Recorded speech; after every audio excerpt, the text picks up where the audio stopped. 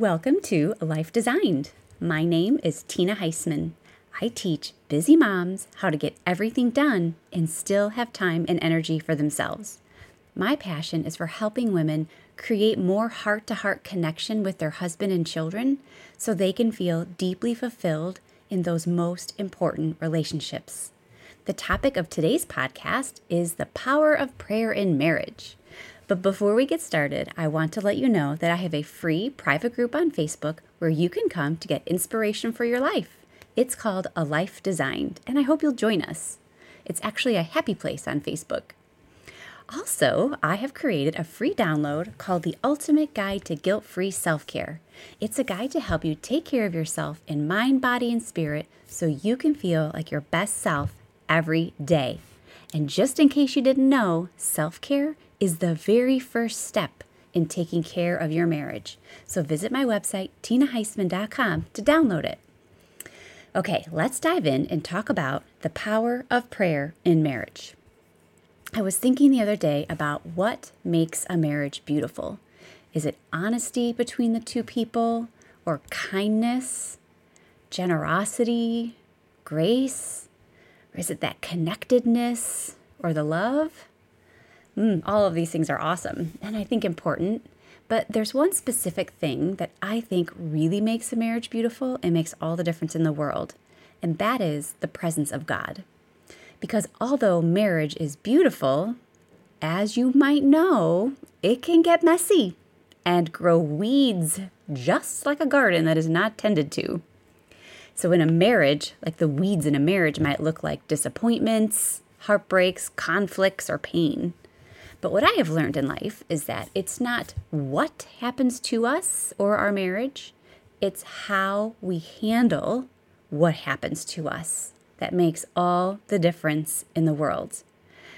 And how we handle challenges in marriage is very different when God is present in our marriages. So over the years, I've learned to look at marriage not as a union of two, but as a union of three. God, husband, and wife. I've learned this from many wise people before me.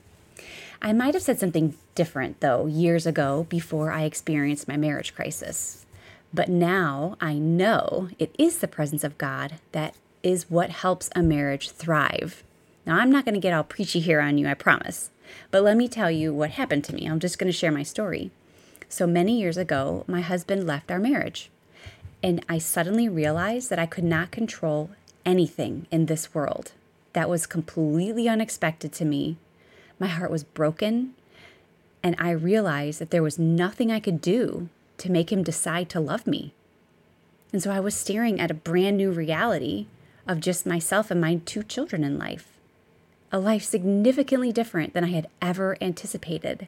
It was so incredibly sad. But it caused me to understand for the first time what it means to put God first and family second. I always knew it intellectually, but I didn't understand it in my heart until this happened, until everything was taken away from me. I turned to God during this time for peace and strength, and He showed up. He spoke to me in a very elementary way, probably at the kindergarten level. That's what I always joke about. But that's where my understanding was. And what He used to speak to me was rainbows. Rainbows of all things. He kept showing them to me.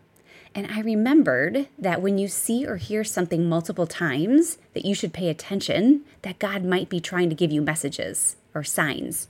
And so I looked up the meaning of the rainbow. And what I found is that it means God's promise that everything will be okay after the storm. And boy, was I in a storm. I was so grateful for this message.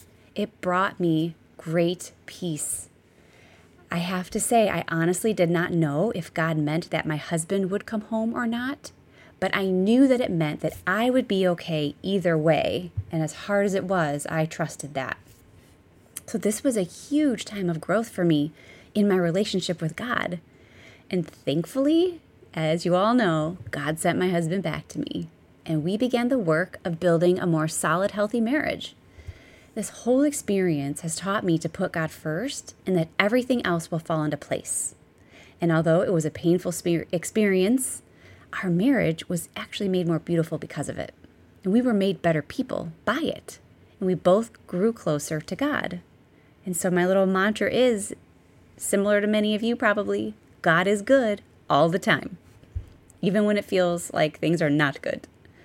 It reminds me of a story of Job. We were talking about that in church, about how he suffered greatly, but he proved his faith in God. And even through all of that loss, that God blessed him double what he initially lost. And that's how I feel about my marriage experience. I think I got more than double, actually. I feel there was a lot of pain, but then the blessings that have come through it have been so healing. So your storm in your life might not be within your marriage relationship. Maybe it's with a sick child or the loss of a job or the current situation with COVID. Regardless of whatever the storm is that you are in right now, when you and your husband can trust God and turn to Him first, you will know so much more peace in your life. So you might be asking, how do I get there? How do I get that trust in God? How do I nurture it? Or how do I hold on to it during tough times? These are all very common questions, my friends. But the way is through using our most important tool of prayer. We can pray for our husbands and we can pray with our husbands. Both of these methods of prayer will dramatically improve our peace of mind, our own personal peace of mind, and our marriages. And it brings that peace into the climate of our entire family. So prayer is so powerful. We should never underestimate the power of it. I really believe prayer is a huge component of what brought my husband back to me during that time. I prayed for him a lot. I asked God to help him make the right choice for himself and his family. And I believe the right choice was his coming home. But I had to pray that God did too and that He would make it happen because there was nothing I could do. I also did have a lot of other people praying because, there's power in numbers. And this is what I want to say, sometimes we feel like there's nothing I can do, but prayer is doing something. That's the cool thing about it. When you feel like you can't do anything, actually, you can pray. It is doing something. And there actually isn't anything more peaceful or powerful than that. But you don't have to be in a marriage crisis to pray for your husband. You can pray for him every day. Pray for his wishes and his wellness. Pray for his hopes and dreams, for his help with his challenges at work, for his protection in all that he does, for healing from any of his past hurts, for his relationship with God, and for his vocation as a father. You can also pray for him to make the wisest choices in his home and work and social life, that God will lead him and guide him, and that he will be the man and keep growing into the man that God designed him to be. It's so powerful, and it does bring you peace when you're feeling troubled by the situation. Prayer is also a great tool. If you and your husband are disagreeing on something, say if it's a financial issue or a parenting issue or a logistical issue or something, ask God to help your husband and you make the best decision for your family. You can just pray that God will speak to each of you and help you come to an agreement and make the best decision, right? And so you can always pray for your husband, always. And I think that sometimes people think it might be selfish, that we're praying for God to make our husband do what we want him to do or be the way we want him to be.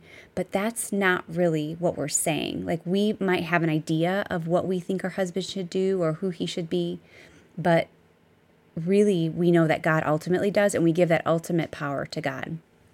And we can tell God what our inklings are along the way and then let Him do the work. And I have definitely personally seen this work. It is, you guys, it is so much better than bickering with your husband about anything. Seriously. So take this to heart. If you're needing to work through something with your husband, take it to prayer and ask for God's help in helping you guys come to an agreement. And then another way that we pray in our marriages is praying with our husband.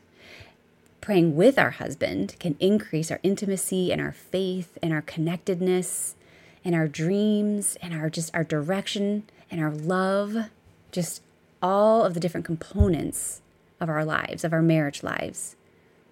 Prayer is so powerful, but I think a lot of couples don't pray together. Why don't we? Are we too busy? Do we underestimate the power of prayer? Or maybe we're uncomfortable praying out loud and revealing our hearts out loud? I'm going to be honest, as a couple, my husband and I are not where I would like to be. It is a work in progress, one step at a time. And if that's where you are, maybe it's not where you would like to be, that's okay. Make sure that you just keep in mind that it's a work in progress and pray for God to help with that, right?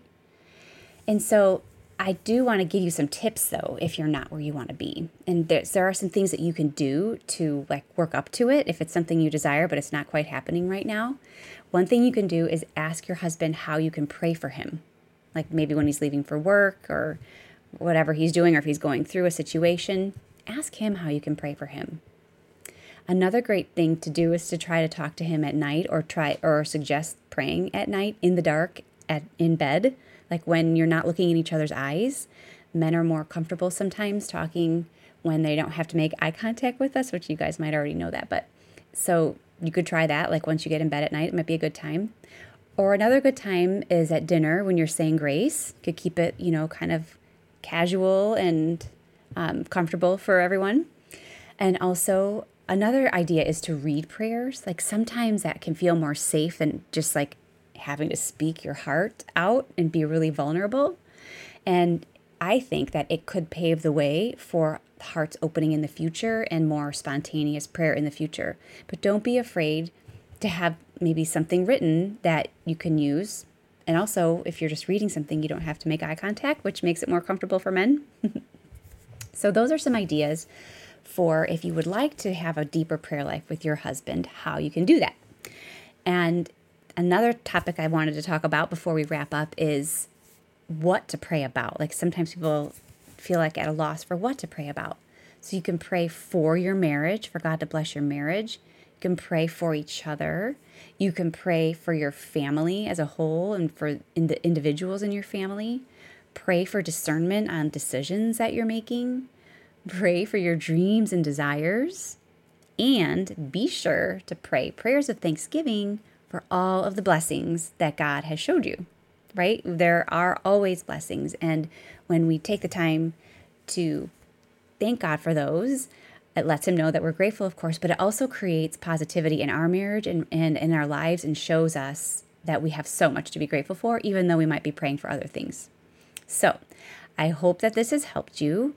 If you want more help, if you want to work on your marriage or the prayer life in your marriage, reach out to me for a complimentary consultation. We can talk about your unique situation and the solutions that you need to feel better in your life and in your marriage. And in the meantime, remember, I have created the ultimate guide to guilt-free self-care to help you feel like your best self every day. You totally need that. You're going to find it on my website. And also, don't forget to join the Life Design community on Facebook. And I'll see you next week. Thank you so much.